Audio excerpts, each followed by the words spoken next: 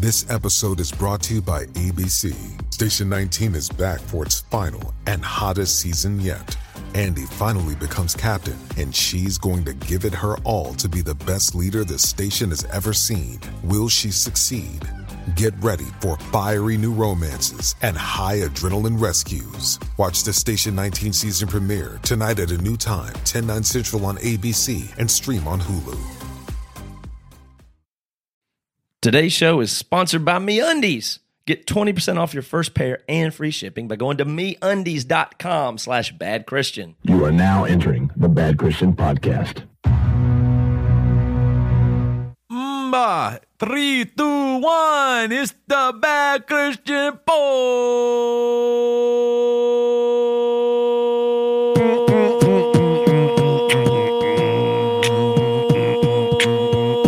Oh no, Toby's circular breathing. He's caught in a loop. He's going to be doing this for 45 minutes. Oh, he broke out. Ooh, thank you, Matt, for saying that. I didn't know what was happening to me when you said I thought circular you were breathing. It got me out of the loop. So, Joey, just so you know, Toby and I have a thing where we talk about how you beatbox longer than you should. yeah. Blah, blah, blah, blah. And how Blah, it gets blah, on our nerves. blah. Anyway, Toby, what's going on, my friend? Just living the dream here in Franklin, Tennessee, my friend. Just trying to keep my head above water. What is that dream, by the way? What kind of dream are you living out, my friend? I want to be a professional. Just that. I've never been one in my life, and I think it'd be a great opportunity in my 40s to become one. Aren't you a professional? Like, go straight. You're a professional musician and podcaster. Yeah, you are. I wouldn't call myself professional. You make money from it. That's the Seasoned? definition. Professional is you make money from it. I barely do it. Okay. I'm not like you. I don't get big fat checks every. What, you get paid every week or every 2 weeks? I'd love to see that. I bet that thing's heavy when you get a check.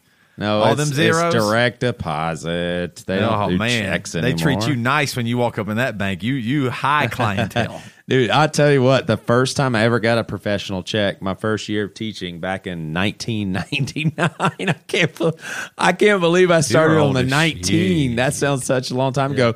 But basically, at the Rock Hill School District, you only get 12 checks for the whole year. So I go to work for 1 week. It was a teacher's work day, but at the end of that week, it happened to fall on payday.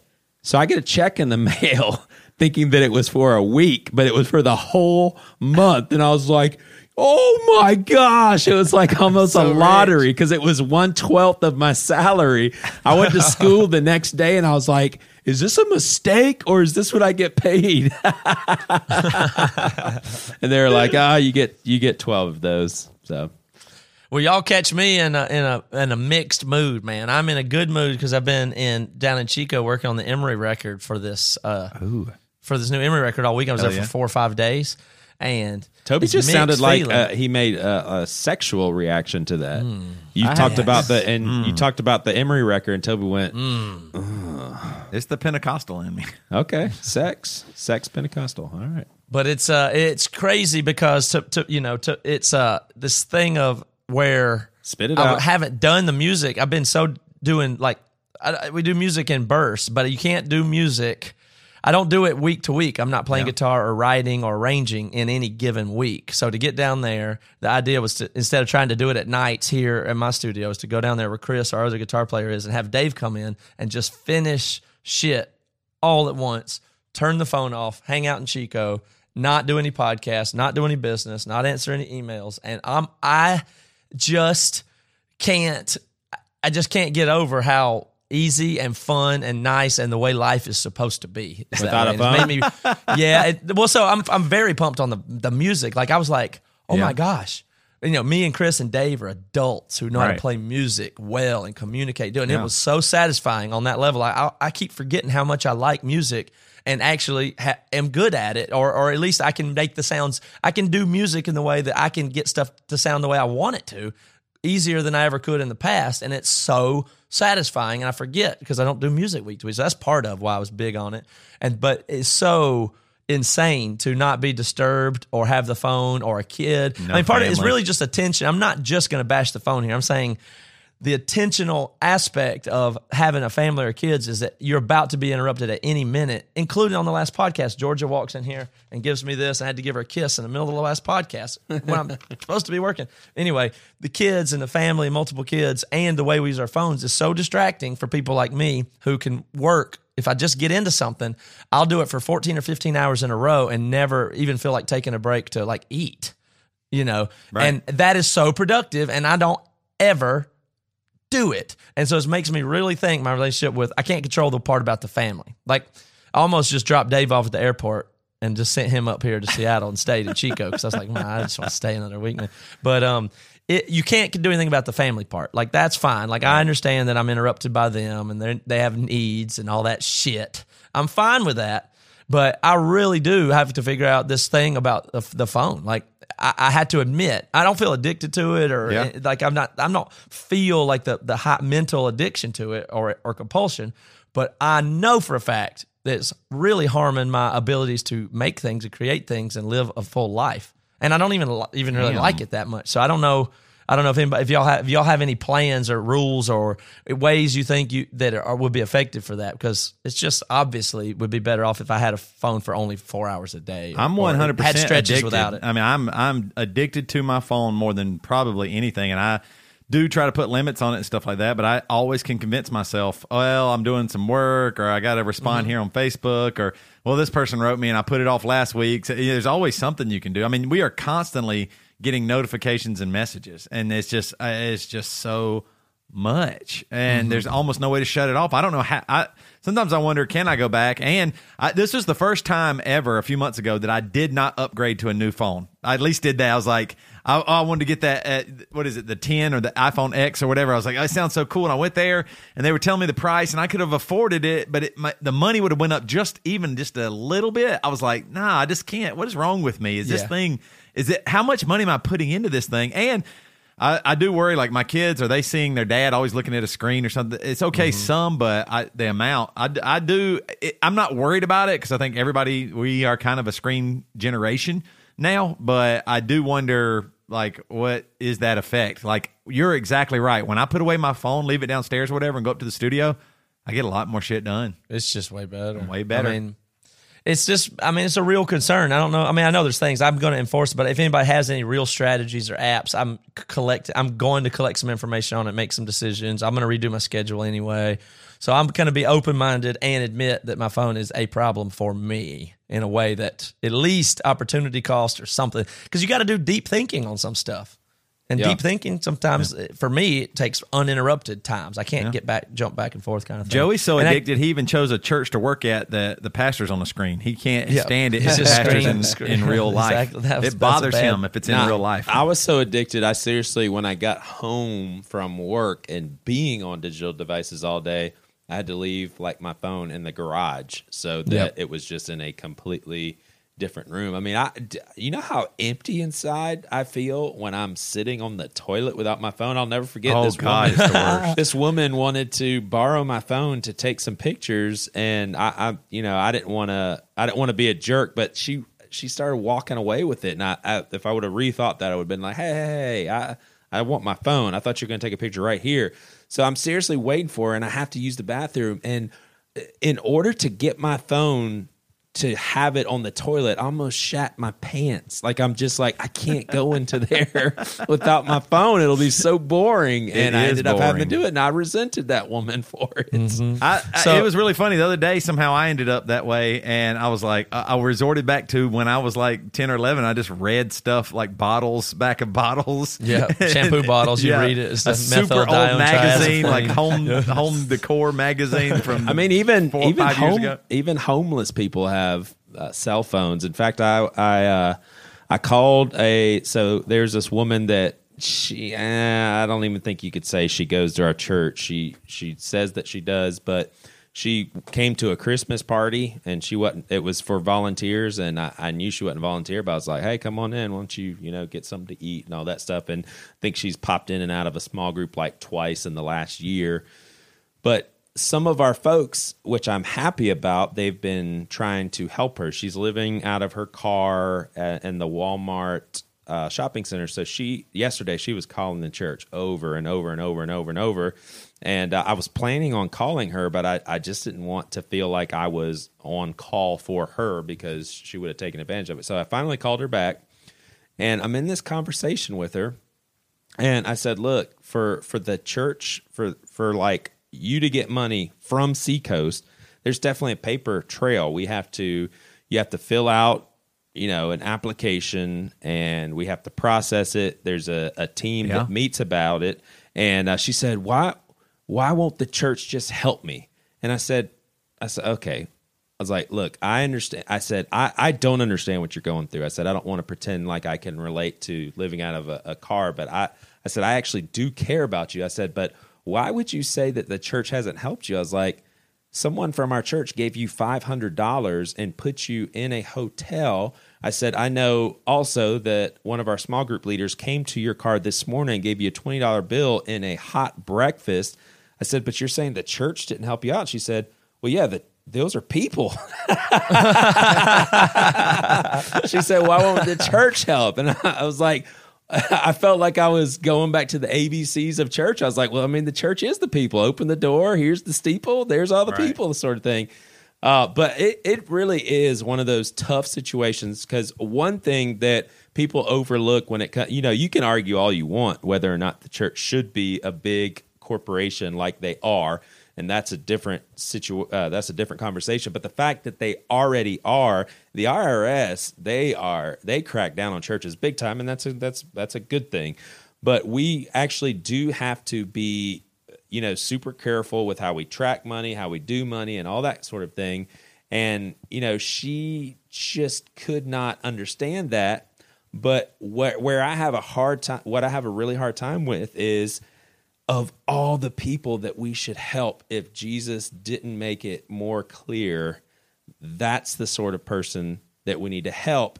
And yet, from an organizational standpoint, I can't just take a Seacoast check and write out a check and give it to her. And to finish the story, I finally got to the point where I said, look, I will put you up in a hotel. I said, I will do that. And she said, I don't want to be in a hotel. That's a waste of money. That's $70.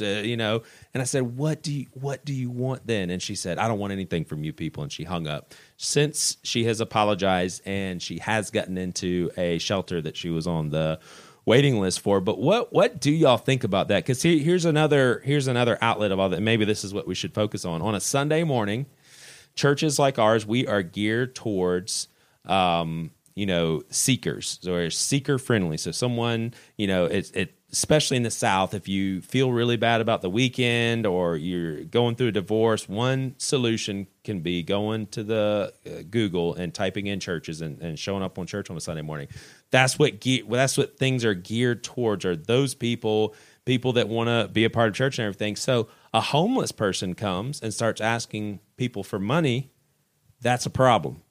And I'm saying that from the church's perspective, that's a problem, because we aren't set up to help those people on a Sunday morning. That's what you do on a Monday. And so it's just like all this red tape, because you're a bigger organization, you have to do things differently. And it seems like you're just supposed to help these people. Can I just say the obvious, what's kind of obvious about this? I know you guys don't think we should help poor people at all. Go ahead. No, look, I'm just kidding. This does strike me as relatively obvious I'm not trying to speak from any point of compassion or justification or nothing, but it seems kind of obvious that what you're saying is true. Like, obviously, you can't just be the place where you give away money, or you wouldn't exist, whatever, right? Right. But it obviously points to the problem of, the church is the thing that's supposed to help people, but it's not, and it's not good at it. Right. What you're saying is there's no real good way to do it with that organization. And I agree. The church ain't really good at that, and it's not really what it's set up for. It's not set up to do that. And I'm just saying that is not the goal of church. Right. The goal of church is, if you just look at the people's behavior, I say they all eat the pepperoni pizza, and I'm right. Nobody ate the supreme pizza.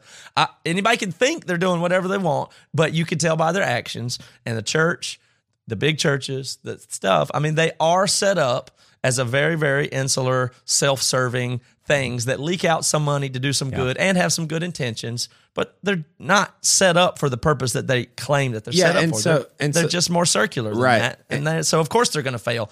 They're not even set up to help people. Yes, and there's a part of me that I'm not sure if that is a problem for me. So I think, and I look at churches similar to helping people has never mattered to Joey. No, listen. I'm just talking about from a functional point of view. It's just that's the logic of the situation. Yeah, not what I'm saying is, whatever. I think as individuals, we should be helping people as Christians. Just like I don't put it on. I understand the point of view of the government helping people, but I think that should probably first and foremost fall on people. Now, the argument's there that, well, the people aren't doing it, so the government has to step in. But in the same way, I don't need our country to be a Christian country and make Christian decisions. They're government. But it could be a thing. It could be to help people. You don't have to. Sure, that's fine. But anyway, I think as Christians, we should all make a decision to help people. As a church organization, we aren't.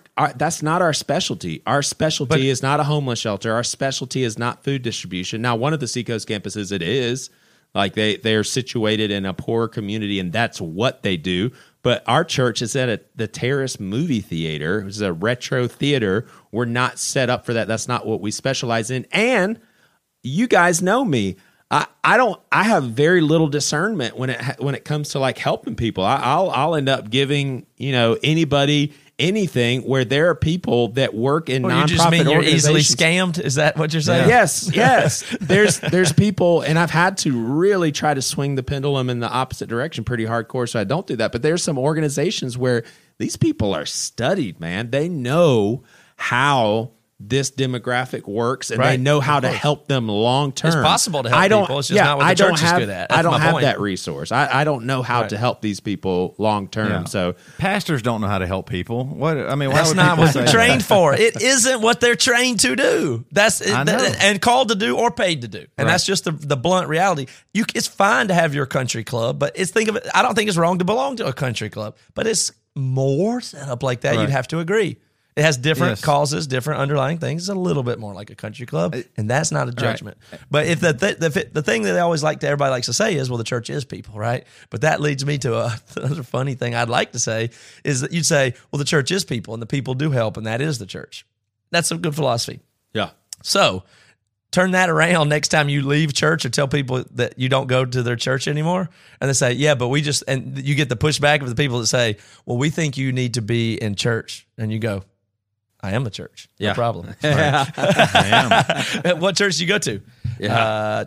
Y'all always tell me it was people's the church, so I think I've got that under control. Right. I am a person. Because I am actually the church, so y'all leave me alone. I will say this, though. One of the most freeing things about our house church, it's, we're not able, we give a higher percentage of our money away than a church like Seacoast. Hold on.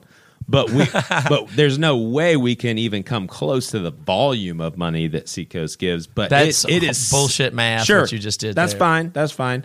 But it is so freeing for there to be a need, and we can literally, any of us, we can pick up a checkbook that says church. I think our church is called Church in Charleston. That's the name. That is the legal name of our church, Church in Charleston, and we can write a check. There was a girl that goes to Seacoast James Island who was in a foreign country, was super sick, was not getting the medical care that she needed, but the cost of flying her back to America last second, like with a helicopter, was like $10,000.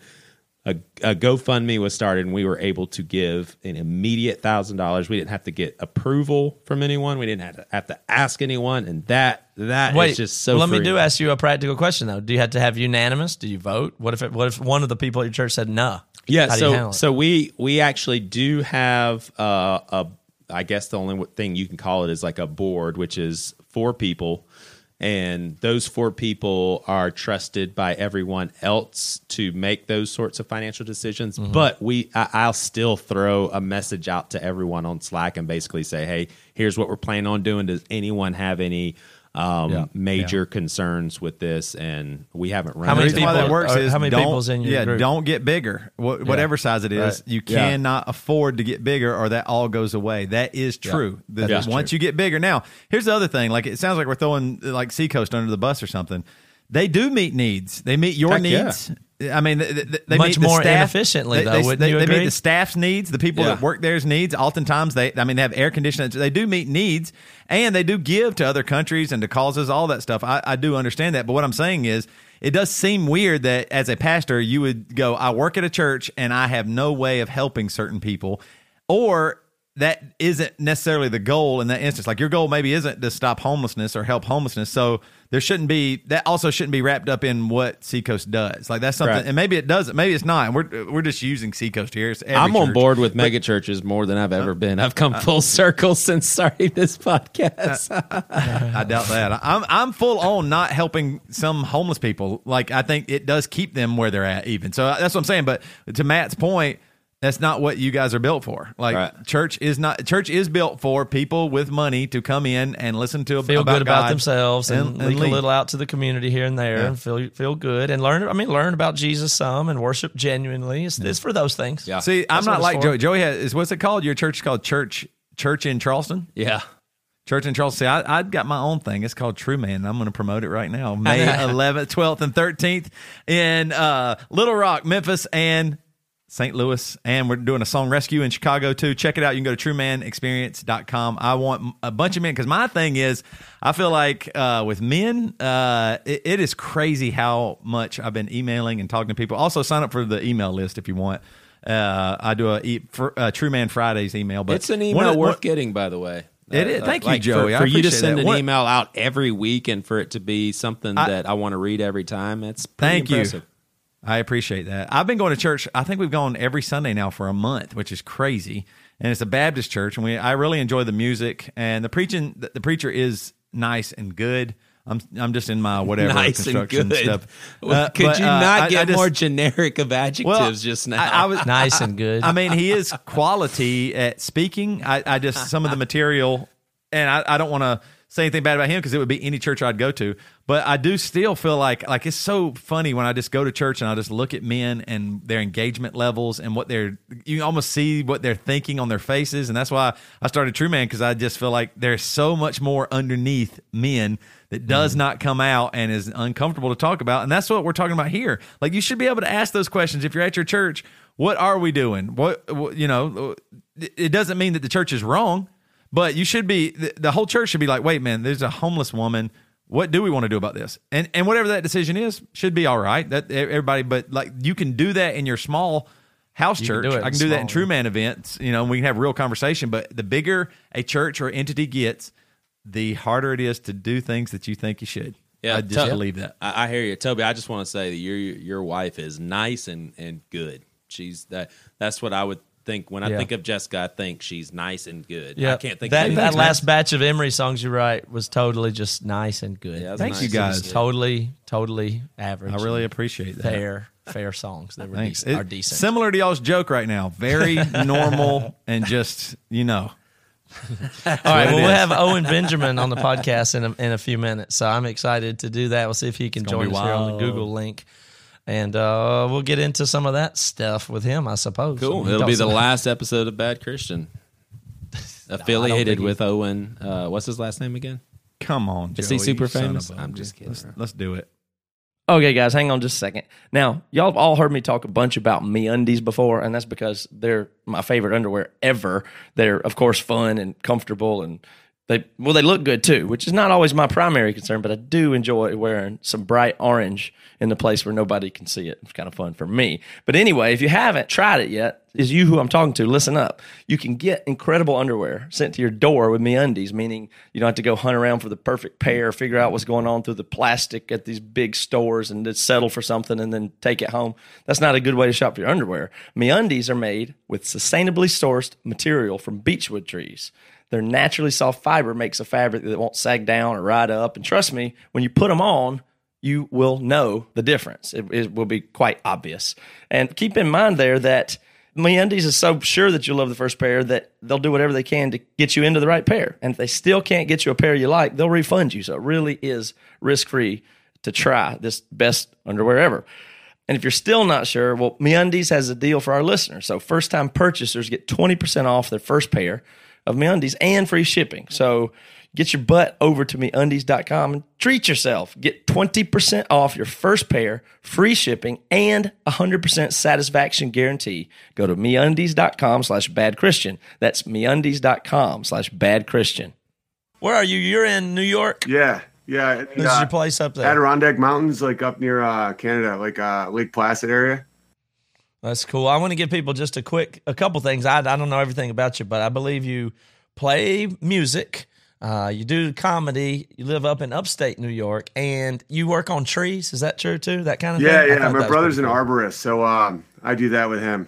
That's cool. Yeah. That is very cool. How do you get out to do you do any? Is all your comedy stuff you have to travel and do, or do you do like living up there? You don't get to pop in and do open mics. Well, I do a live stream every day from at one point YouTube, and then they took away my live streaming ability, so now it's Vimeo. /Owen Benjamin, which is pretty cool. And then I wait a second. Is having you on our podcast going to risk us getting taken off of YouTube too? We should have thought of that. Yeah, there's been hit squads alerted. They're on the way to you guys right now. The Google police. Well, yeah. Toby went to open mic last night, did you go, Toby? Yeah, I did. I've gone. So this week I went to 2 open mics and definitely didn't get up. I couldn't get up to either one. It's so nerve wracking. But for you, Owen, what's crazy is not only are you good at comedy and you feel comfortable up there watching your stuff, and it's funny, it is the scariest thing I think I've ever done. Getting up on stage is so that. Not getting a laugh and it being silent is petrifying. Going up there, I just couldn't do it last night. I was. You were supposed to and chickened out. Yeah, I was supposed to go over there and sign up on the list, and it's just a little one in Nashville, and I just couldn't do it. I mean, my big open. Okay, this was my opening joke. I was like, maybe this will work. I'll give you my opening joke. I thought I would just stand there and look at everybody for a minute, and then say, this. I was going to say, I'm the biggest thing that has ever been in my mom's vagina, and then and that was going to be the opening line, and then I was going to go into stuff about just. Maybe I didn't know where I was going to go from there, so I was just chickened out. I was like, so you didn't do it. Well, that's a good opener. He chickened out of doing it in a room full of 11 people, and now he's doing it in front of tens of thousands on the podcast. Yeah, I know. Yeah, but I don't have to see that. That's what I'm saying. And y'all didn't really laugh that much. That's what I'm saying. If I was there with other stand-ups, I laughed. But the silence is fun too. I think the one way to get through all that and to get past all that is almost look forward to them not laughing, because that's one of the funniest parts. Is it kind of like the away team thriving off of the crowd booing and yeah. That's funny to do that. Yeah, you just gotta it's like how some fighters need to get hit first to really go. I used to be a heckler at a Renaissance festival in high school where I would be my head and hands out of a stock, and I'd have to make fun of people all day who threw tomatoes at my face.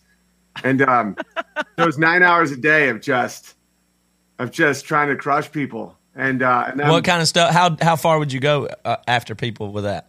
The farthest you can go isn't even that.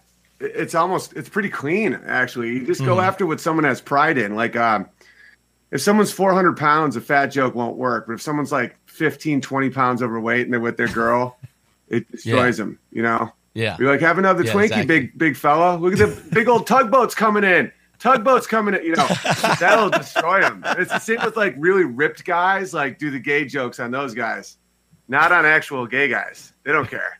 But if two dudes are just super ripped and it's oh, you and your boyfriend just came from 24-hour fitness. You guys bench with each other. You bet, and then they're we're not gay, and then they have to throw tomatoes, and I would get 10% of every tomato.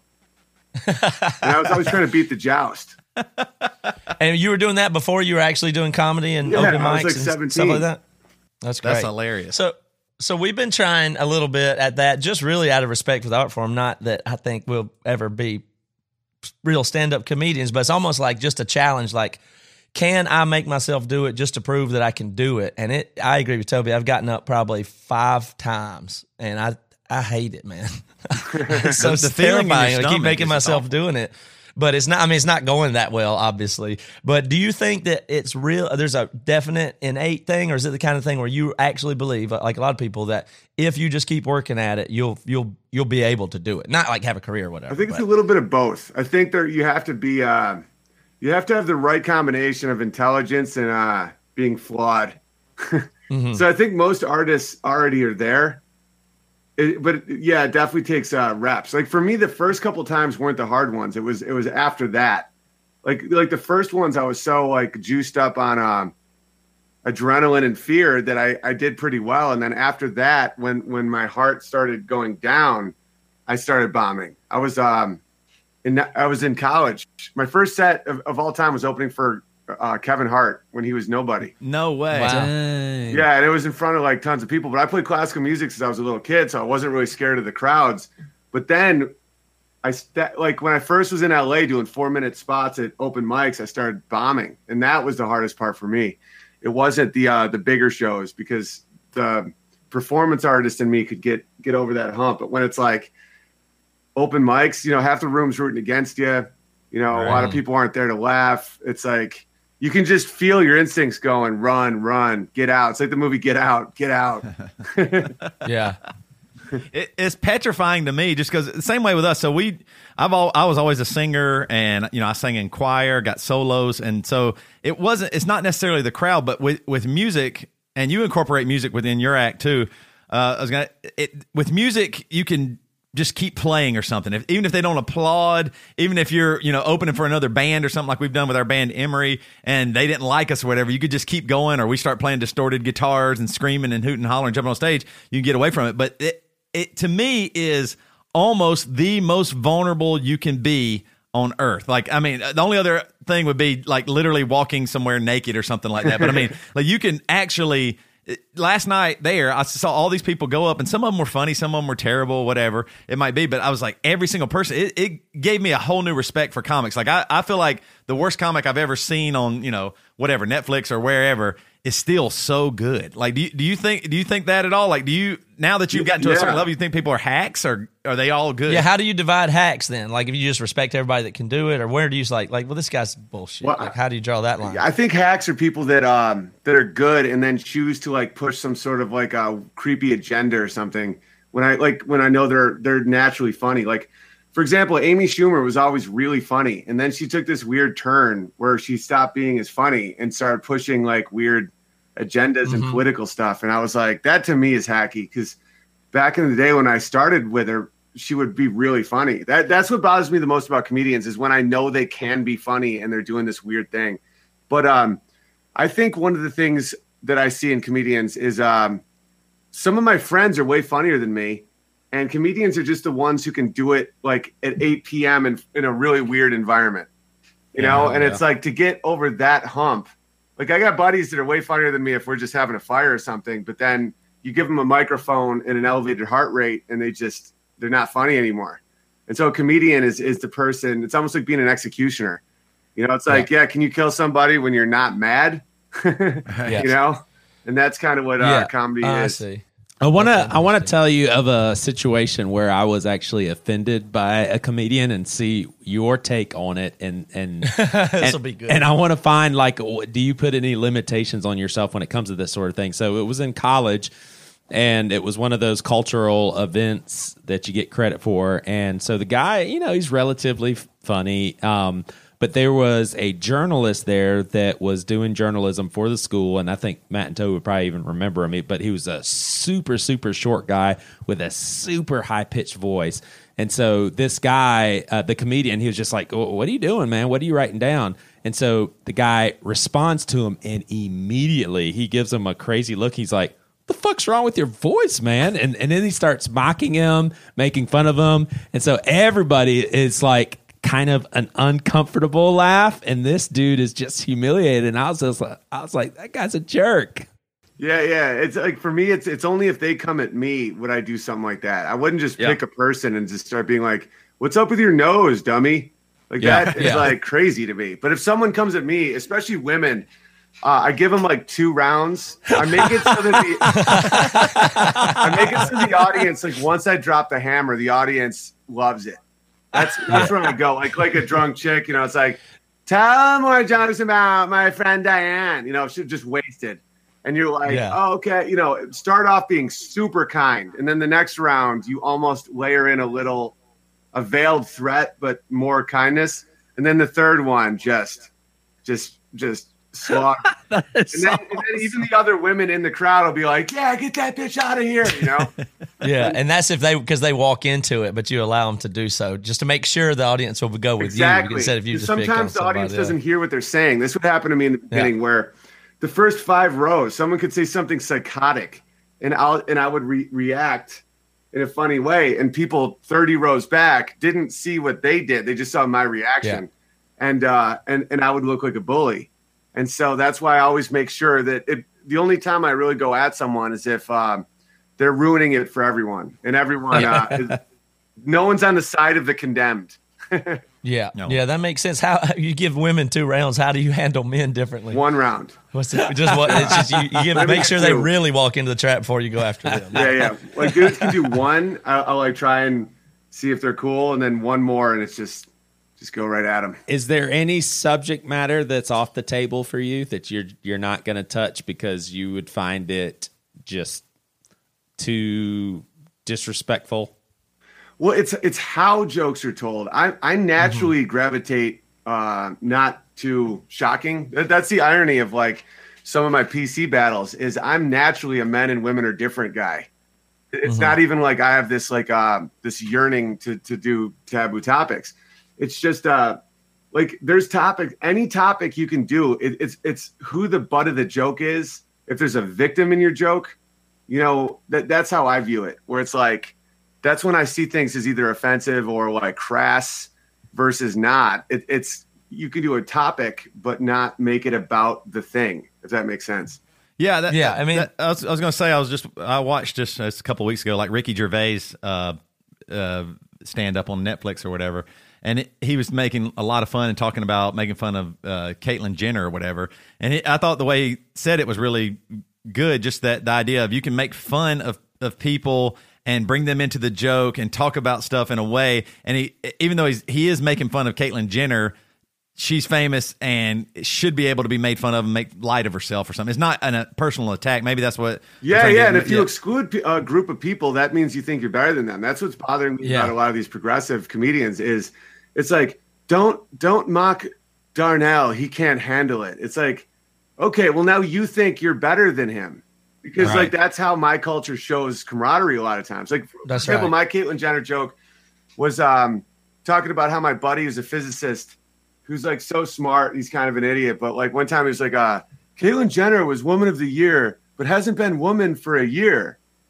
Like that was the whole joke. Where it's like Caitlyn Jenner times fraction of 1 is less than 1. Therefore, you can't be Woman of the Year if you haven't been a woman. You haven't even been a woman for a full year. So that's you're now mocking the whole thing without even touching. You're kind of mocking the math. Yeah, you're mocking the math exactly. And then I followed up with the same guy said, if I was you make it simple. You go hard topic to simple topic, and it's almost like the joke is that through the eyes of a mathematician, where he's like, if I was a criminal in Gotham, I would commit crimes on clear nights. I'm like, go on. He's like, because the bat symbol requires reflection off clouds. So if I committed a crime and they alerted the Batman with a bat symbol and there was no clouds, I would get away with my crime. And I'm like, do you want to open for me on the road? Like, that's how the joke ends. It's just someone doing an algorithm. And then in doing that, you evade all of it. Yeah, that makes sense. What do you think about for how serious to take comedy? I know you don't know the background of this show and everything, but we basically just mess around. We come from conservative Christian cultures and backgrounds, but exactly like you said, we've been in a rock band touring for 15 years, and it's tour bus backstage vibe. And how we show camaraderie is we're dirty and we're mean to each other. Yeah. We break each other's balls and we act like big brothers to everybody. Yeah. And it's great, and it makes people feel good, and it makes you be able to deliver your point. And so we love to just be free and do that. And it's like even if you're trying to make cultural points, which we do on this podcast, that humor is just a natural vehicle for us to make fun of stuff, including ourselves. And it's weird how many people don't get the fact that there's laughing involved in humor is like, oh, so it doesn't really matter. They don't care about what they're saying, or they don't mean it, or it's not important. Well, it's about female and male. Like, it's female male. I think that's one reason why I've gone much more right wing on the spectrum is because I think the culture is starting to become very anti-male. And I'm not saying like you can't be a man. Like what we do to show camaraderie is now seen as mean, and we bust balls, and that's right. Like one of my first jokes from way back in the day. It's just it's the soundtrack in a man's head versus a woman's head in a fight, where it's like, hey baby, you know, and then the woman's like, who is Wendy? You know, it's just back and forth between like how a man, like, you know, you could be on vacation and your girl's like, you know, you're on vacation, you're at Hawaii, and then she's like, why is that wave like that? Is that a tsunami? Is that a tsunami? And the guy's like, why is there a T in tsunami?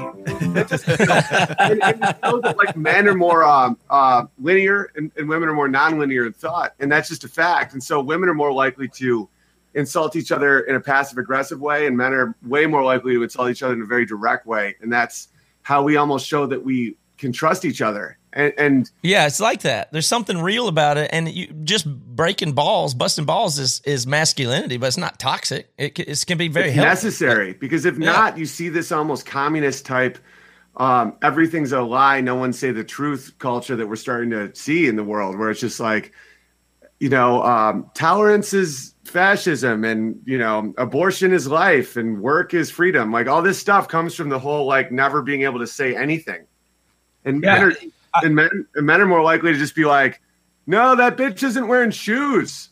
You know, you just say what reality is. I think a perfect example of this, in my opinion, is we had a progressive woman on the show and talked to her about 20 minutes as far as like how modest women should be when it comes to the fact that guys are turned on by the female body, and from a Christian perspective. And then you had, and so she was on the really progressive side of it's not our responsibility. Then you had another woman who was a former porn star who said, no, it is our responsibility. We have to be super modest. You know, we don't want to cause our guys to stumble. But she mentions in passing that her husband hadn't masturbated in 7 years, that he figured out purity. And so a lot of our listeners, they just thought that was great. They were like, I don't believe that for a second. And so we were talking about that on the podcast. And so I think I took it to another level. I said, yeah, or maybe it was Toby.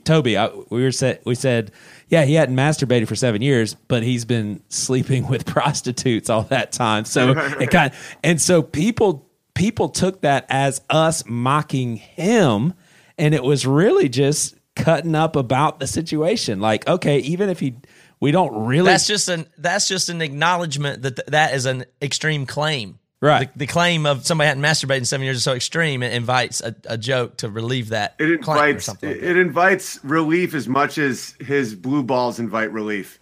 Yeah. Yeah, like that's a psychotic claim. I mean, no offense to the dude, but yeah, you're going to make fun of a guy who hasn't whacked it in 7 years. It's just kind of and who knows if he has or hasn't. It's funny probably either way. Right. I guess he's lying or that's hilarious. I don't know what to say. That's how they sell men's stuff. Is it's just jizz overload, because women don't know what it's like to be a dude. Like 100 million sperm pressed against the edges, like prisoners trying to see the sun. Like, get us out of here! It's like a Holocaust, you know. And they just have one egg a month. It gets a big house in the country. You know, it's like, ew, I don't have any neighbors, and we're just like the projects. Like, we'll buy whatever you want. You're like, Jane Seymour, fine. Let's get this crazy heart shaped bullshit. And that's my real passion in comedy, was the difference between men and women. And then when the leftists made it so that men and women aren't different, yet they are different, this nonsense world, I became just, and the fact I wouldn't kneel to it, I became this like weird enemy of the state character. So are you you're permanently banned from Twitter? Is that going to be permanent? For making fun of David Like you won't be able to get a new one, or you couldn't start a new account, or you'd be allowed to? No, I tried doing one. I was Big Bear McFirm Buns. And they figured out it was me immediately and just canceled it. Yeah. And did you get resolution on what exactly it was? Yeah. Or is it they had been watching you, or is it a single violation? It was a few. Like one, it was, I said David Hogg doesn't have, if you don't have pubes, you can't tell a grown man whether or not he can own a gun. That was the one that really got me.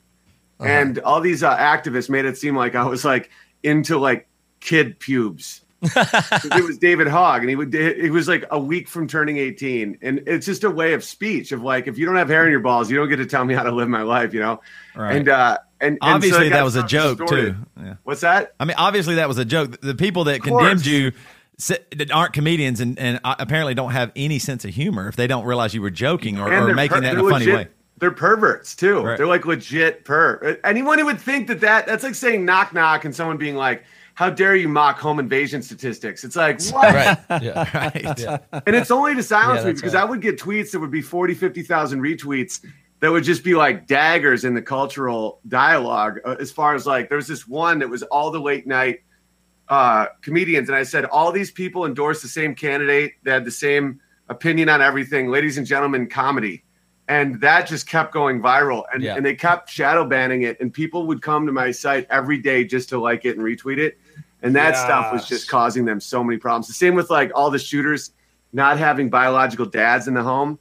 And I was like, yeah, I'm going to go ahead and keep up with my crazy traditional family values, because statistically that's way more likely that you're going to shoot something up. It has nothing to do with guns. It has to do with like, are you from a stable family or not? And again, that would get so widespread, and they just did not like that they approved of me in so many levels of Hollywood, and yet I have more conservative and libertarian ideals.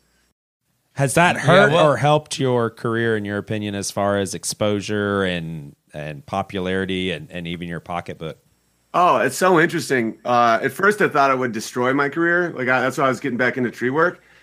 And then I realized that I represent the majority of America, and Gosh. And like all these leftists don't. It's like they all, like just the fact I believe in God is like, that's 68% of America versus everyone in Hollywood's an atheist. Like, just about everyone. I know a few exceptions, but it's just that alone, or being pro-gun. Like the majority. Well, who else you got? Scott Baio and the mom from Malcolm in the Middle. No, that's about it. Yeah. You got like it's Tim Allen. Yeah, and then some of the Jewish dudes like Sandler and dudes like that. But other than that, it's like you become the heretic. It's almost like this weird religion of the state where white guilt is original sin, and being like it's so funny. It's like being vegan is like kosher.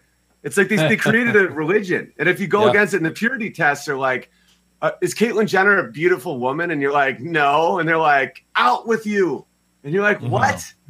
And it's just this weird godless religion that's formed out there. And so my fan base is definitely exponentially grown, and it's really good people. It's like dudes that, are like you guys. It's just people that I would hang out with in person. It's not like these weird drone fans from back in the day that would just be like, what does Adam Sandler smell like? Like just weird. If you have at least one fan or follower who is alt-right, then you are too, though. Oh, right. I know. If you had one, Jay-Z can have like Bloods and Crips and stuff, and no one cares. Yeah. Like they can like Castro. Have you found the alt-right's the easiest claim you could ever do? It's not like the Nazi one. It's just the softest thing that you could label anything, and then it's like, well, who's to say? I guess maybe they are. Like it's so easy to slap on anything. Have you found, you were saying like you probably your ideas, your faith, all that stuff relate probably to people more than the elitist or whoever. Have you found that across the board too? Like, is that does your thought process cross boundaries like religion or race or anything like that? Like, have you gotten support from other people, or is it like is it tough? Are there a lot of alt-righters or people that like show up more or whatever? No, because I'm not racist. Yeah. I'm like the dude, like some of these guys would think they had like one of their guys in, and then like quickly they would very quickly realize that I don't judge people on race. I judge people on, merit, whether or not they're a good person. Like, are they fun to be around? And then like they would almost get more mad than the leftists sometimes. So they're like, how do you not see that being white makes you special? I'm like, it doesn't. It makes you, I have no white shame or pride. That's my stance. I'm just a white dude. It's because my skin adapted to the northern climate, and now I live farther south of the Arctic Circle. So, I'm trying to darken up a little bit, but it's like a joke. Yeah. Like the fact that anyone, like the melanin obsession is, I on both sides, and I see it more on the left than I do on the right, to be honest with you. Like, I think that they're always asking, like, the identity politics of, like, well, as a woman or as a black guy or it's like, dude, you sound like a Nazi. You know, it's like, as the master race, I want to use the Autobahn. It's like, shut up.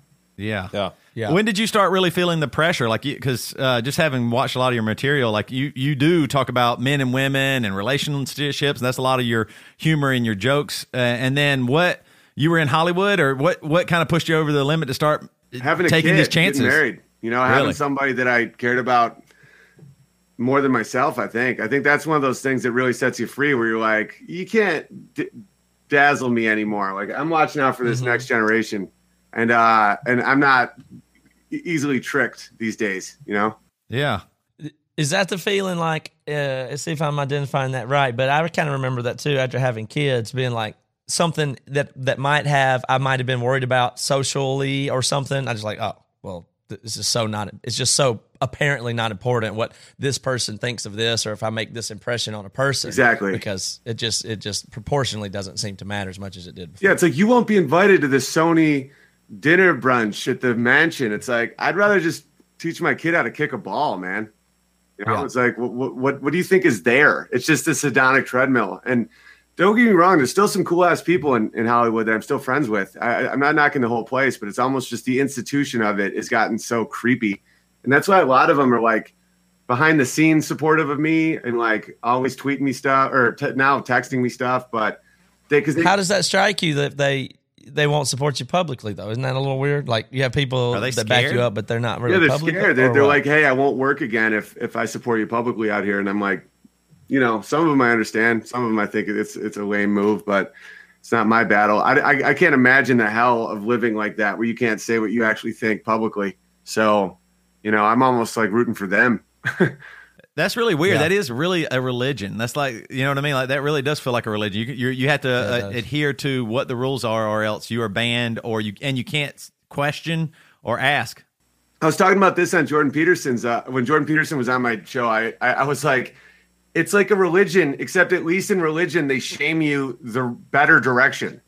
Yeah. It's almost like they're shaming you into being a worse person. Like, admit, you know, a 30-week abortion is just fine. Say it's just fine. And you're like, right. Okay. Like, they're trying to make you more of like a scumbag. And that's what I always thought was interesting, where if you could take the farthest right Christian families and communities, but at least, even if it's unreasonable, even if it's like pushing people to a place that is like no one can really live up to, at least they're trying. It's not like they're pushing people to be just total scumbags. Yeah, they may be operating too much out of fear, and maybe they both are, but the commonality seems to be, to me, it's like the part that drives me crazy that I always know is wrong is most of the time when people in, let's say, you know, legalistic Christianity are worried about something, they talk to you about what your behavior, and they're always worried about this third party, because that could lead other people to this. I mean, I can handle it, but it's these other people that we have to protect that are basically. Am I frozen? Yeah, no, now I'm good. I just missed the very last sentence. What was your last sentence? Oh, yeah. I was just saying, it's like, it's always on behalf of this third person who you're looking out for, that why you need to correct your behavior. And I think the person is largely always fictitious. Like, you're fighting for the rights of people that may or may not be wanting what you think they want, or they may not even exist. Like, you're pretending to be offended to protect somebody else from getting offended, but you could let them speak for themselves or something. But it's policing people's behavior by looking right at you and saying, because there's these other people. Oh, exactly. So we need to do that. And that's what they do in Christianity, too. And everyone can do it. Christians can do it. Atheists can do it. It's the white knighting, where it's like, that's one of my lines in the Soy Boy song was, his invisible best friends are all black. You know, he's like, I'll protect you, Jamarcus. It's like they're invisible. You know, it's like people that stand up for people that aren't even there. And it's this weird arrogance that happens where people are like, yes, on behalf of this community, you have to stop. And I'm like, I open for Julio Iglesias. Like, my wife is half Mexican. Like, you don't think, and then this white liberal chick from Yale is going to tell me what makes Hispanic people laugh in the Deep South. It's like, I toured with Julio Iglesias for years. Like, when half the crowd didn't even speak Spanish, and this entitled, arrogant, godless priestess is going to tell me what I can and can't joke about. It's like, nah. Yeah. It's funny. I think a lot of those people that one of the things that bothers me the most is I am 100% for positive change, definitely equality, all of these things. The problem I do see a lot, and this is really, I have observed this in the white community, is that there are a lot of white people, a lot of times some white women who will, I don't know if they are understanding, see it or not, but they are using other races as a platform. Like, I am this, and I care about this other race, and I am woke, and I'm evolved, and this other race needs my help, and that is like a form of white power, or something. You know what I mean? Exactly. That's what's really dangerous to me. I saw this great meme. It was like 1860, and it was like Democrats, and they had like a black dude on a chain, and this other black dude was like, "Be free," and it was like, "No." I can't really explain it properly, but it was right after the Kanye thing when all these black people were like, or white liberals were saying like, "No, black guy, you can't think this way." And you're like, this sounds very reminiscent of another time. There's this great meme where that Khaleesi chick from Game of Thrones is like body surfing on all these black people. And it just says, every liberal after every tweet, this is how they feel. And they're, exactly. It's so funny. Exactly. And it's so true. It's like the arrogance of the condescension of it, you know? Yeah. Who were some of the comics as you were coming up, and when did you start feeling this way? Like that, like you were saying about Amy Schumer or whatever, like that they started crafting their comedy and maybe even the way they looked to the public. Like, did you start feeling that with like your peers? It was a slow thing that started happening. And looking back, it was with Obama's identity politics, where it was like when it started becoming about race and gender, and he got a lot of that from that Saul Alinsky leftist stuff. And I didn't see it at the time. When he was first elected, I wasn't even involved, like thinking politics. I was like, oh, great, a black guy got in office. That's going to make everyone super happy. All right, back to crushing. And then you just see it slowly evolve, where then I think it was more I didn't change than anything else. It wasn't that I got more different. It was like all these other comedians started just bending the knee, and it was like every single joke is anti-Trump, pro-abortion, anti-God, anti-guns. Like every single comedian, except for like Norm Macdonald or Joe Rogan or some of these dudes that keep the torch going. Bill Burr. You know, there's still some crushers, but in general, it's just horrifying. Like if you go on Netflix, it's just at this point, it's just propaganda. Go ahead, Matt. Sorry. Yeah, there's something that I have not been able to really get anybody to. I've not been able to really get to figure out how to express this right. But when people like you get thrown in the firestorm, there's this tendency to identify it as, and you say this a lot. Jordan Peterson says this a lot. And a lot of people that I really like the way they think and what they do say this a lot. But I go, hang on a second. How can we separate here? Because it's like we're all of a sudden right here on the show, we're talking about those leftists. Yeah. But in my real experience, it's this very gradual spectrum. And so I'm trying to resist, like, it's so hard because I want to be able to say it's those people. Well, I just did isn't it everybody somewhat? Like, how do you Right, that's why I say draw leftist. a line I just there? did a PragerU video called Why I Hate the Left. And one of my main points was I'm not like the difference between a classical liberal and a leftist. And there really is differences. Like my dad would be considered a liberal, and we just disagree on policy, but we have a shared outcome or goal. And this is the people that I'm cool with, because I think it's what part of what makes America so special is we both want less shootings. So he thinks this, I think this. We both want better healthcare.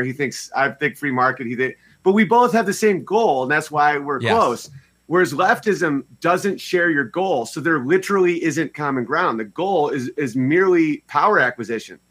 Where like 1 minute, certain tactics identify that. Yeah, where it's like 1 minute you're saying that this guy has to bake a cake for a gay wedding, and the next minute the same people are saying that Twitter's a private business and can do whatever it wants. It's like, oh, so you don't have any values. Like there is no flag. Yeah. You just want what you want. want. And that to me, there isn't common ground with that. That's like having common ground with a wolf versus that like, makes sense. That's a good distinction. Yeah, it's like one wants to dismantle civilization and the other is just like liberals and conservatives. The classic debate is almost like two archetypes trying to build the right house. Leftism is a wrecking ball. It's like we're wrecking it, where it's like gender doesn't matter, laws don't matter, nothing matters. It's. I think the real division is free will versus determinism and how you see the world. Are you in control of your actions, or is everything you do a result of systematic oppression and all these invisible forces that no one can measure? And to me, there is no common ground. Like, I have no common ground with someone that would give a 5-year-old kid hormone blockers because they think he's trans. No, I completely agree. But let me see if I can find a common ground.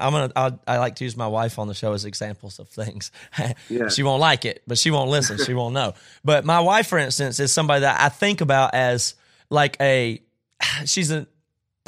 she's kind of unaware. Like, she's never followed politics or knows anything. And to be honest, her moral intuitions are conservative. They totally are and always have been.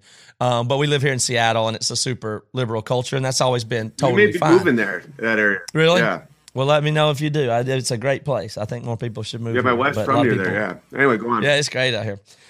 So she's not super political, and she doesn't know anything about a side or leftism or rightism or history or philosophy. She doesn't have any terminology. But since Trump got elected, she's made this super hard.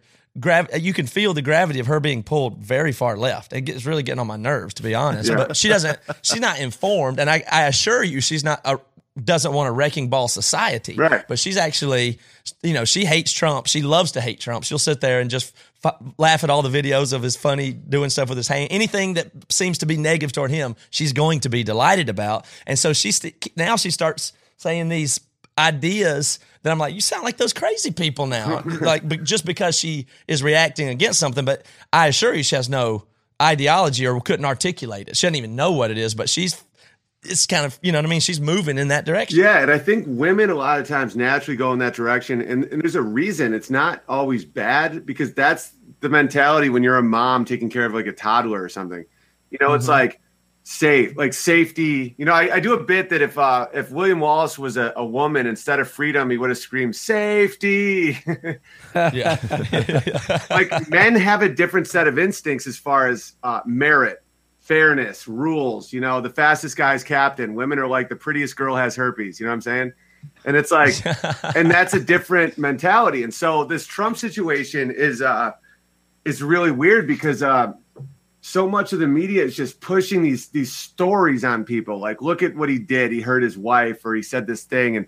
And people get, especially women, get so wrapped up in these stories that they start hating him and then everything he stands for. And that's pretty common. I think that's common. But like, I think the only way to really talk through that is to like tell the story of Elizabeth Warren or somebody, like one of these monsters.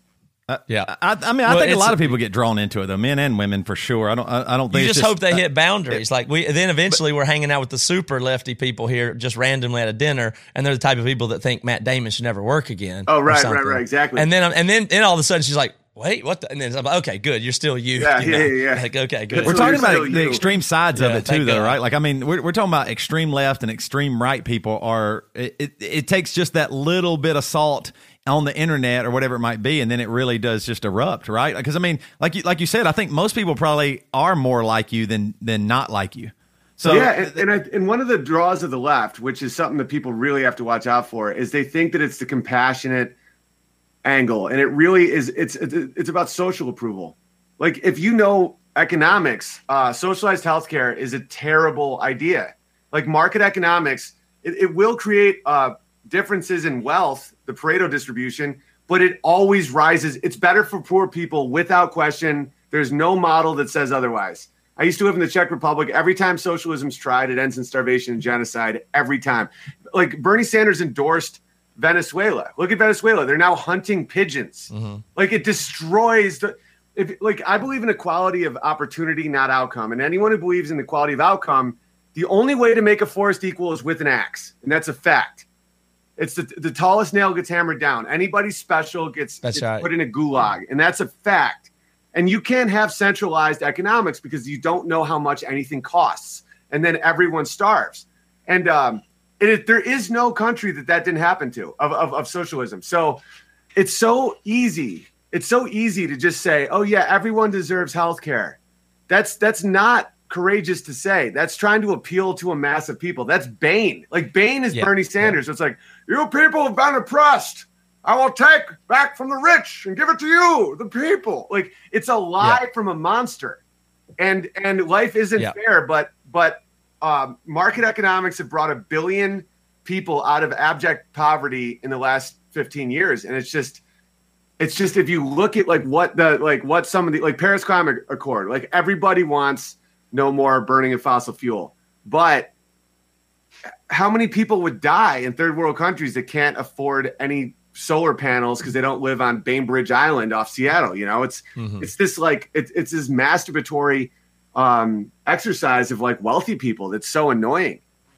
Well, you are not going to like the local government if you move here. Then, I'll send you a few articles that you would get into before you get in the city limits and start dealing with our sweetened beverage tax and the minimum wage and how we deal with the homeless and what we do with the transit money.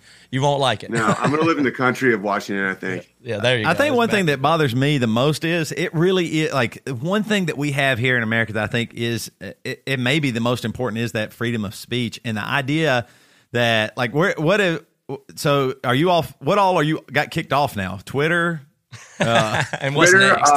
Patreon said that one more thing, and I'm off there. So I set up my own support platform. If anyone wants to support, it's hugepianist.com/subscribe. And then I can't live stream on YouTube. They didn't realize this until the 4th of July. I'm back.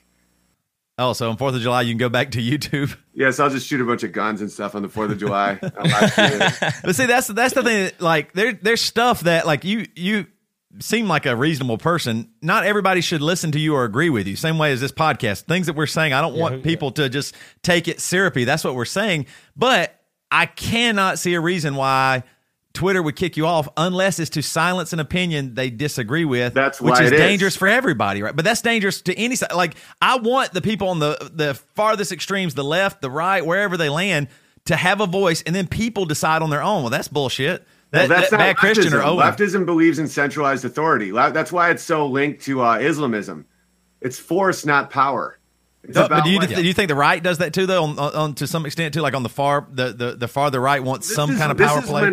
This is when words become interesting. Like, what would you consider far right? Give me an example. I mean, obviously alt-right people, and that's more left wing. It's like a classic conservative or right wing as it was described in America is a smaller government, more power on the individual. Mm-hmm. That's what conservatism is. Alt-right is another form of leftism. Like Adolf Hitler was a socialist. It was the National Socialist Party. Like anytime you want big government, high taxes, control over the population, they're authoritarian. Authoritarianism is leftism, and right, like extreme right, that I think would like I'm friends with Stefan Molyneux, and he believes in like no government at all, and he has like really interesting points. That to me is right wing, like as far right as you can go, where it's like the nation state is the individual. I can't picture it. Like I've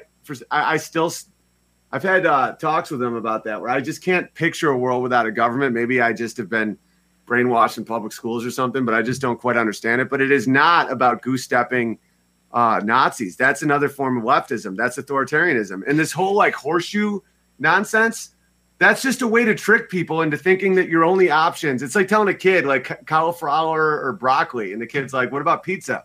It's like, so you want Stalin or Hitler? It's like that's right wing, left wing. No, that's both left wing. That's both like the state is your god. They're both state is your god, atheist, socialist, just monstrosities of human beings. It's a freedom thing either way. Like the people that are a lot of people in our culture from being in, punk music or whatever, you've always felt like a misfit. And the last thing you want is what everybody else is to be. You had to be forced to conform. Right. That is a terrifying thought. So you getting kicked off of platforms. I mean, reasonably speaking, we're some amount of steps down from the content you do. Everybody is. I mean, I don't really like that. I feel somewhat threatened by that. Now people are going to say, "Oh, the white man persecution phobia," whatever. But you're not saying not persecution. Anyone that links it with race never saw Clarence Thomas. Ted Kennedy let a woman die, and he had the nerve to sit up there and try and keep a black man whose grandfather was a slave off the Supreme Court because he made a joke about a pube. Like that's just that has nothing to do with race. It literally has to do with free thought. And you're absolutely right to think that, because there's that old thing. It's like first they came for the gypsies and we said nothing. Then they came for the Catholics and we said nothing. Then they came for the Jews and we said nothing. Then they came for us and there was no one else left to say anything. It's like it's up to everybody to see. Like, okay, for example, all right, I was having a discussion with one of my liberal friends back in the day when Obama was trying to get rid of guns, and I said, okay, so you want that man to be able to determine who has guns or not. And they're like, yeah, he's Obama. He's great. And I'm like, okay, now picture your worst enemy having the same power. That's what it is. And they got it too. Oh yeah. And they got Trump. And it's like, so every power you gave up, the next guy will get the same power. So picture that's why I loathe some of the stuff I see on the internet. But like, if I say that they're not allowed to say it, that only hurts myself. Like, you have to be able to defend everybody or else it will come at you eventually. I was kind of hopeful that it was like a technological problem. Like, well, these online platforms are so big, they can't actually make all the decisions, and these AIs are doing it, and they're just keep getting it wrong because the wrong terms are flagged and the algorithms aren't smart enough yet. But I've kind of lost that hope. Yeah, when Jack came right out and said, like, I'm going to start making some decisions. Yeah. It's like, he did. So it's decision making that's saying we just don't like that, and that's that. You know, if there's plenty, you could rally tons of people that don't like what we have to say. I mean, how many signatures do they need? You know, right? And it's like the absolute power corrupts absolutely thing. It's like once you really see the eyes of narcissism, they would look at you and be like, I can play guitar better than you. Mm-hmm. It's like, what? You know, people just start thinking that they know more than everybody, and that other people's life experience and expertise doesn't matter. Like, look at Jordan Peterson has 20,000 hours of helping people's mental problems. And that, like, some leftist on a show will just be like, you're an idiot. You know, and you're like, what? You were on like a canceled CW show. Like, what gives you this entitlement to talk that way about someone like that, you know? Do you care how you sound or what you look like? Do you think your voice is important? For example, like saying stuff like it immediately does set people off if you would say Obama comes for the guns. Like like a lot of people would say that's the system or that's, you know, the organization or whatever. Do you care how you sound what's the value of your voice? Yeah, because that never pans out. It's like if people like seek social approval over their own ethics or principles, it's like sugar versus protein. It'll last for like 10 minutes. It'll like get you through a door of a club, but like then what?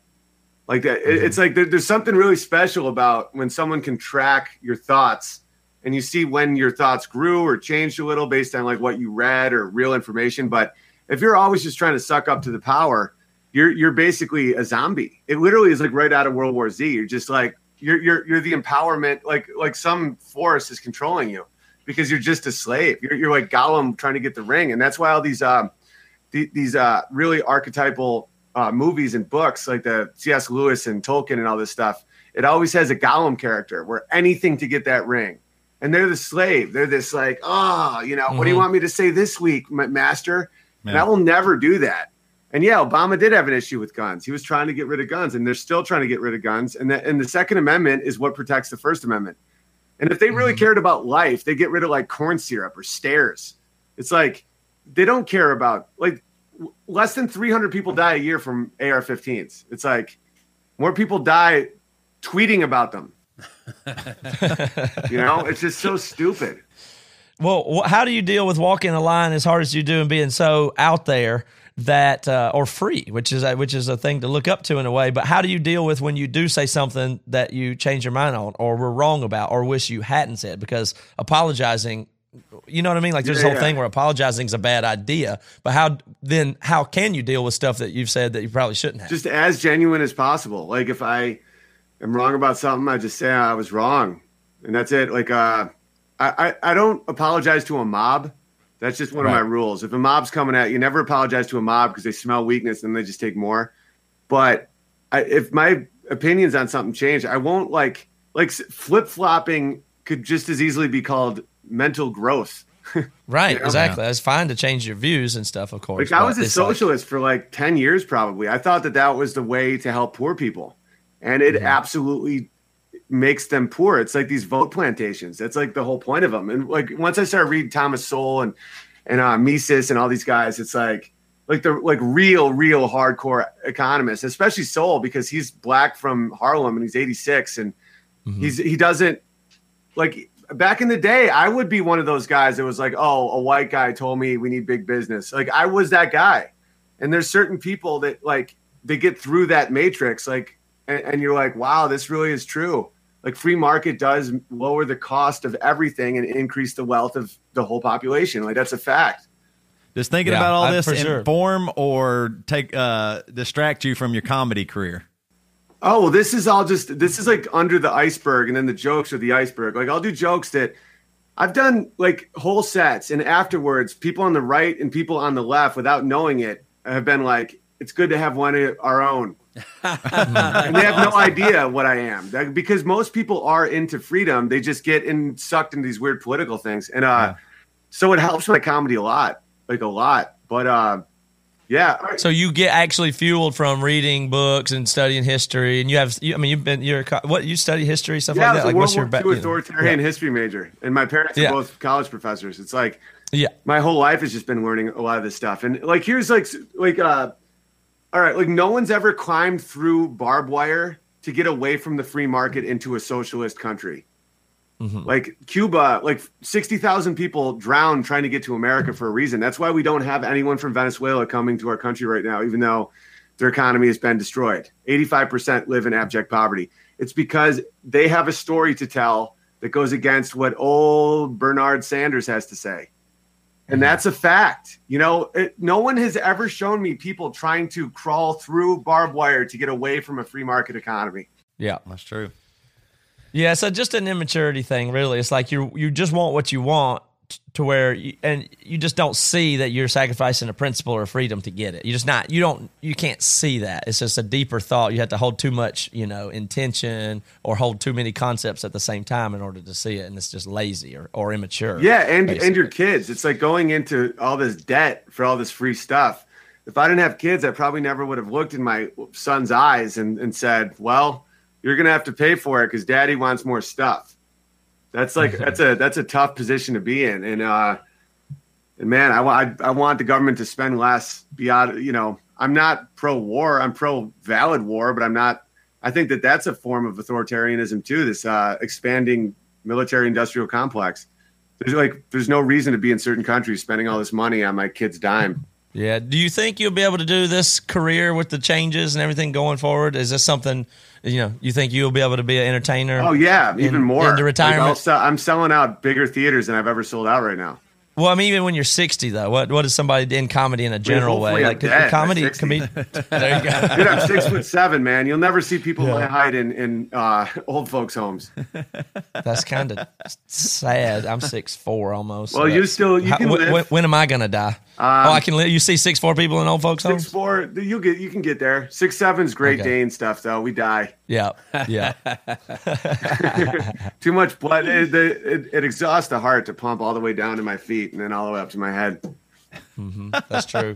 Last question I have for you. Do you hope to change people's minds, or do you revel in just like a big fuck you to these people?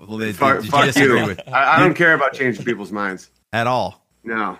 I care about doing my job well. And if I was like a cop or a surgeon, I wouldn't say the shit I say. My whole job is like what you're talking about with punk rock. It's like, we are supposed to be rebellious. We are supposed to be free thinkers. That's literally our job. It's like just as much as if a firefighter putting out a fire. And if everybody's thinking one way, you got to be the one fish that's like, what about that way? And as soon as I stop doing that, I'm no longer a comedian, and I might as well quit anyway. Right on. Well, that's a pretty well put together philosophy, and we appreciate your thoughts on it. So this is a good hang. It's a great hang, man. Yeah, we should hang when we're up in Washington. You'll love the family. They're good people. Yeah, let me know. And I got the flu right now in case I look a little crazy.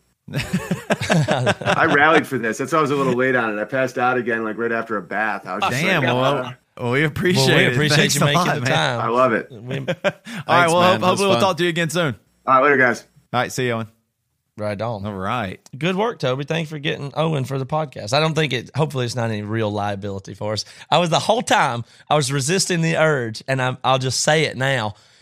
to explain it. But I'm thinking, oh, is he going to get us in trouble? Like, it wasn't like I'm worried about getting in trouble or anything or what he's connected to or anything like that. But I was just like, I was wanting to fit it in there. I could feel the impulse of saying, now I don't agree with everything you say, but I know how many people would do that to us. I said, no matter what, right. I'm not going to, I'm not going to disclaim that I don't agree with everything he says because why would I do that? I don't need to do that. So no disclaimer. I was thinking the exact same thing is, wait a minute, we had Owen Benjamin on here, and what do people need to know about what I disagree with him for? Why wouldn't I let him explain who I try to do that? We do a bad job sometimes. Sometimes I feel strongly about something that somebody's saying, but one of the goals of this podcast is whether you like Owen Benjamin or not, no matter what, damn, I'm glad we were able to give somebody a voice. Like, I mean, you might hate him and disagree. Well, there are people unbelievably eat you up for saying that the white men, successful people, are who needs a voice. Anybody? No. That's what I'm saying. You know how many people? And I'll be real honest here. You know how many people I've emailed and texted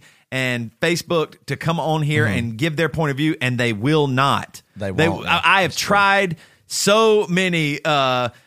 Genders and races and politics and everything. How many genders have you tried to book? All of them. How many different genders have you tried to book? I don't know if there is a number of genders at this point, but anybody's welcome. I mean, that's what I'm saying. I want everybody to come on, and it's okay to totally disagree or agree with some of it or whatever. Like, I think one of the points that he said that I really do, I resonate with it, brothers. Is I think we're all way more alike than we think. I think there is something a little rotten about people saying these, like when there is a disrespect of intellect, I believe, from white people to minorities for sure, and saying, oh, they're oppressed and they need this, and I'm the white person that'll do it. I hate that feeling. Now, I think oftentimes I think it is with good intent. I think there is real racism and oppression and real dangerous vibes out there. But to imply that a minority person might not be strong enough on their own to handle some of it, everybody needs help. I do too. But I don't like that. And to silence voices that you disagree with, especially in the comedy world. I think he's right. I think comedies are maybe the front, the last front we have of real free speech to push ideas and be uncomfortable. You should be uncomfortable. What in the hell? If you agree with everything on the left or everything on the right, there's something wrong. The same way in church. A lot of the stuff he's saying, I just kept going, shit, this feels like what I felt like when I felt oppressed within the church. A lot of that. I really did feel that religion thing of, this is the way it is, Toby, and if you don't follow it, you are real bad, and you're going to hell. That's exactly the way I'm reacted to. Is I grew up around the very restrictive culture of the right and the conservative, and I always just was like, God dang it, this is not, I felt like, everybody's trying to make you control what you do, right? And other people are buying it. Like my friends that grew up in the ultra conservative churches, I felt way more freer with the way I was raised, and I really appreciate that. And watching other people feel like they had to toe the line or the agenda of what would have been just like, I don't know, conservative church. I mean, well-intentioned people. Absolutely. And now I thought we were all out of that, and we've moved it. And I moved to Seattle, and we've been out in the world, and I'm an adult, and I'm a grown-up. And now I feel a mounting amount of other people, again, trying to figure out how to tell you what to do and what to say and what's definitely right or wrong before you can even understand what they're talking about. Yeah. It's just not right. That's always worth resisting. Oh, 100%. And I mean, that's what I'm saying. Like, I don't agree with everything he said. I'm so glad. Funny dude. I like that he does music and all that stuff. And I like that he's pushing boundaries. And that's okay. I want people, like, no matter what they believe, to push my boundaries. And I go, wait, now I can understand. So I felt the same way. Cause like, I don't adhere to it's us against them. I would rather, I'm more, everybody's closer together, and I'd rather, like, I liked Obama. I think it is, whoever wants to take guns, they for some reason probably do have a reason to want to, and I don't know what that is. Some reason, who knows? But I'm saying there's got to who be knows some their motives. Who could guess? Got to be some reason they want to get rid of guns. But I'm just saying, like, I'm more in the middle, but I'm on both sides okay with hearing it and then helping, being a part of real change. Well, I was definitely pretty deeply entrenched in the middle, but after having a 30-minute interview with this guy, I'm totally 100% with him. I've just done a complete switch. From what? What were you before? Just exactly like that guy. Everything he said. Who is that guy? Who are you talking about? What was his name? That guy, Owen. Owen. Yeah, Joey. What did you think about? Like, I mean, I've always. I wondered, actually thought. I know the guy's name, Owen Benjamin, but had to Google it real quick. Just kidding. Yep. But basically, no. I. It's funny because I knew very little about this guy, almost nothing other than he was super controversial, and so it was kind of neat. Like I was seriously just. I was kind of quiet for most of it, except for at the beginning, because I really didn't know what to talk about outside of comedy and was really just soaking it all in. But I just love the guy's personality. I mean, and I think that's what's so crazy too is how we demonize, like how the Republicans demonize Bill Clinton, and you'd probably have fun hanging out with him because he's just a cool guy. And how Democrats did the same thing to George Bush. Yeah, probably a pretty fun guy to hang out with. But yeah, I definitely lean more towards a lot of what he says as far as limited government. And I definitely know that that's influenced by my brother, my dad, my Southern Republican state that I was brought up in. But I would say I'm a pretty conservative government sort of guy. So yeah, a lot of what he said definitely resonates. I think more and more. Well, people I enjoyed it very much, and I've been listening to him a little bit and following the whole thing pretty well, and heard him on a bunch of other podcasts. And I like his material, and I think his thinking is clear. And I am attracted to somebody who's willing to be brave enough to push boundaries more than I am, and that still goes a long way before you talk about endorsing what somebody says. Yeah. That's neither here nor there, and I'll resist it. But I will say that we talked about it before, other stuff that we support. I'm not a patron of Owen Benjamin's, but I will, should anybody want to be, let me take this opportunity to promote his thing instead of the BC Club, his website that he does everything out of and does himself because he might get kicked off of Patreon and already has been kicked off of Twitter for saying nonsense like he said today. That you can get that whatever, a little bit farther than what he's saying today got him removed from these platforms. Right. A little bit scary. But if you're into that and you want to support him, that's hugepianist.com, like pianist. He's a pianist. Hugepenis.com. And so you could support that there. And I do think that's what it's going to take. I think it's going to take people supporting things directly. And, the middleman. We talk about the gatekeepers in media and the middleman, record label execs and the big wigs. Well, that's true in government too. It's just how many people have to be in between stuff telling people how it ought to be and taking money in the meantime. So, look, we don't know what the future is of media, but if the right people support the right things that they all like together, that is at least one of the best candidates for the best path forward. So I recommend people get in the habit, support the podcast you like, support Owen Benjamin, support whatever it is you like. If you like Joel Osteen, I mean, he didn't need any help with that. He's already give to his he's already figured out how to do that. But think about that with stuff that up beyond the church. You should support things. Yeah. And, of course, our club is called the BC Club. But I can give you know about that. I can give you my PayPal address too if you want to just support Joey. That's fine as well. That's true. But these folks went to thebcclub.com. Sherry, Lime, Gruber, Lon, Allen, Cheryl, McGrath, Benjamin, Tristan Shaw, Darren, and Megan Aki, one or the other. Rucker Sasser. Wow, that's a cool name. Rucker Sasser. Hey, what's your name? Rucker Sasser. Jonathan K. Viekman and Vanessa Glover. And then, so all those folks. And then the last one is Jack Mehoff. Come on. Mm-hmm. Yeah. There's a guy I want to do also, like Joey did, that I wanted to tell y'all about supporting, and it's me. I'm doing True Man events May 11th, 12th, and 13th, Little Rock, Memphis, and St. Louis. And we're doing a song rescue show on the 17th up in Chicago. Devin and I are working on music. So I got a lot going on right in the middle of May for sure. And I'm working on that very good Emery record, recording the vocals and the lyrics and the music are just, this is going to be a good one. You left out those people's sins, Toby, when he read that list. I've been enjoying that lately. Yep. Maybe this is a batch when I got it. All those people met at the same orgy. Oh, yeah. That's what it was. So that's theirs. Yeah. Okay. But yeah, we got Emery tour dates too. I'll try and fit that in at the top of the show somewhere. Tight. But Emery tour dates on the West Coast in June. Check them out, emerymusic.com. See ya.